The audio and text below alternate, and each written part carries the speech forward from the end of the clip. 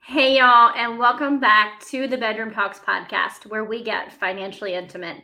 Today, I'm excited to dive into the topic of financial resolutions for the new year and provide you with actionable strategies to set smart goals that will help you achieve financial success.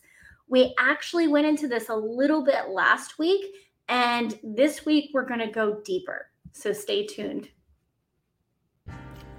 Hey, y'all. Get under the covers and get comfortable because we're about to get intimate. No, not that kind of intimate, but close. Did you know that 3 of the most intimate conversations we can have are sex, mental health, and finances? Probably didn't expect that last one, did you? Financial challenges are actually one of the leading causes of divorce and stress today. A big reason? We don't talk about it. At least not thoroughly anyhow. That's where I come in. Hi, I'm Dr. Michelle Marie, a certified wealth coach, best-selling author, and the creator of Bedroom Talks. Get Financially Intimate, a podcast focused on bringing awareness to the importance of financial intimacy and enticing openness to get real in a judgment-free zone. Together, we're going to cover a multitude of financial topics so you can leap toward financial freedom with confidence. Are you ready? Grab your wine or whatever drink you prefer, and let's unrobe this topic. All right, y'all. So you know that New Year's resolutions are a popular tradition, right? Many people are setting goals for themselves in the various areas of their lives, including finances. The thing is, having a goal is important, but simply making a resolution without a clear plan is often not enough to achieve lasting success. That's where the concept of SMART goals come in. If you haven't heard of it before, SMART stands for specific, measurable, achievable, relevant, and time-bound.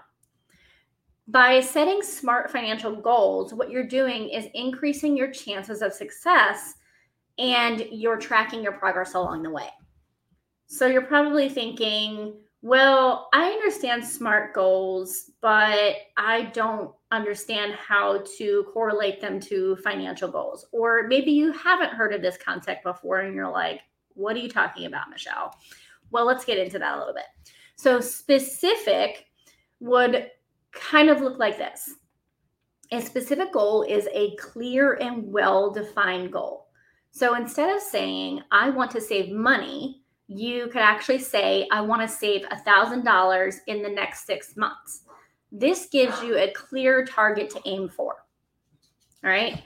Now let's talk about measurable. A measurable goal has a way to track progress built in. For example, instead of saying, I want to pay off debt, you could say, I want to pay off $500 of my credit card debt by the end of the month.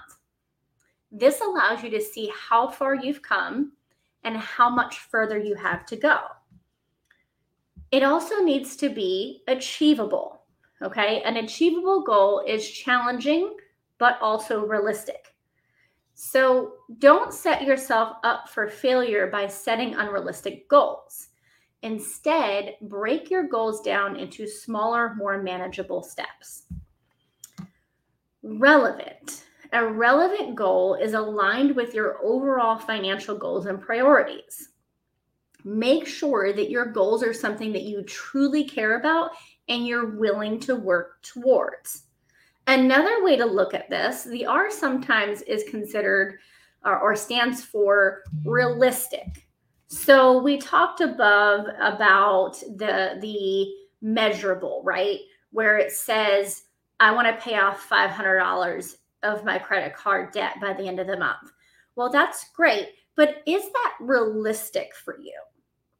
Okay, so that's another way that you think about it, relevant or realistic, all right? And then the last one is time-bound. A time-bound goal has a deadline. This gives you a sense of urgency and helps you to stay on track. For example, instead of saying, I want to invest for retirement, you could say, I want to start contributing $100 per month to my retirement account by the end of the year. Or $100, I want to contribute $100 per month toward my retirement account to have $1,200 by the end of the year. To kind of solidify that a little bit more and bring everything together. Okay? Remember that financial success is not just about luck or privilege. It's about making smart decisions and taking consistent action. By setting smart financial goals and taking steps to achieve them, you can actually take control of your finances and create a brighter financial future for yourself. Here's what I want to leave you with.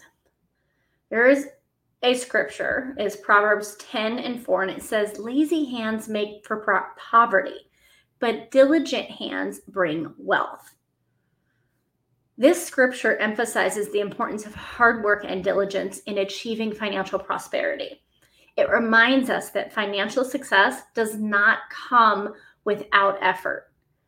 By taking action and working toward our financial goals, we can set ourselves up for a brighter financial future. Y'all, I hope that these tips help you set smart financial goals for the new year. Remember, financial success is a journey, not a destination. There will be setbacks along the way, but don't give up. Stay focused on your goals, make consistent progress, and you will eventually achieve that. And if you want to learn more, if you want to go deeper, don't forget to subscribe or follow this podcast if you're new here. Check me out on social media. There's a bunch more content out there at dr.michelleMarie, pretty much everywhere. Or you can sign up for one of my freebies at my website, www.drmichellemarie.com/freebies. Or once you go to the main account, you can actually click on the freebies tab. All right, y'all. Thanks for listening to Bedroom Talks. I wish you all the best on your financial journey, and I'll talk with you soon.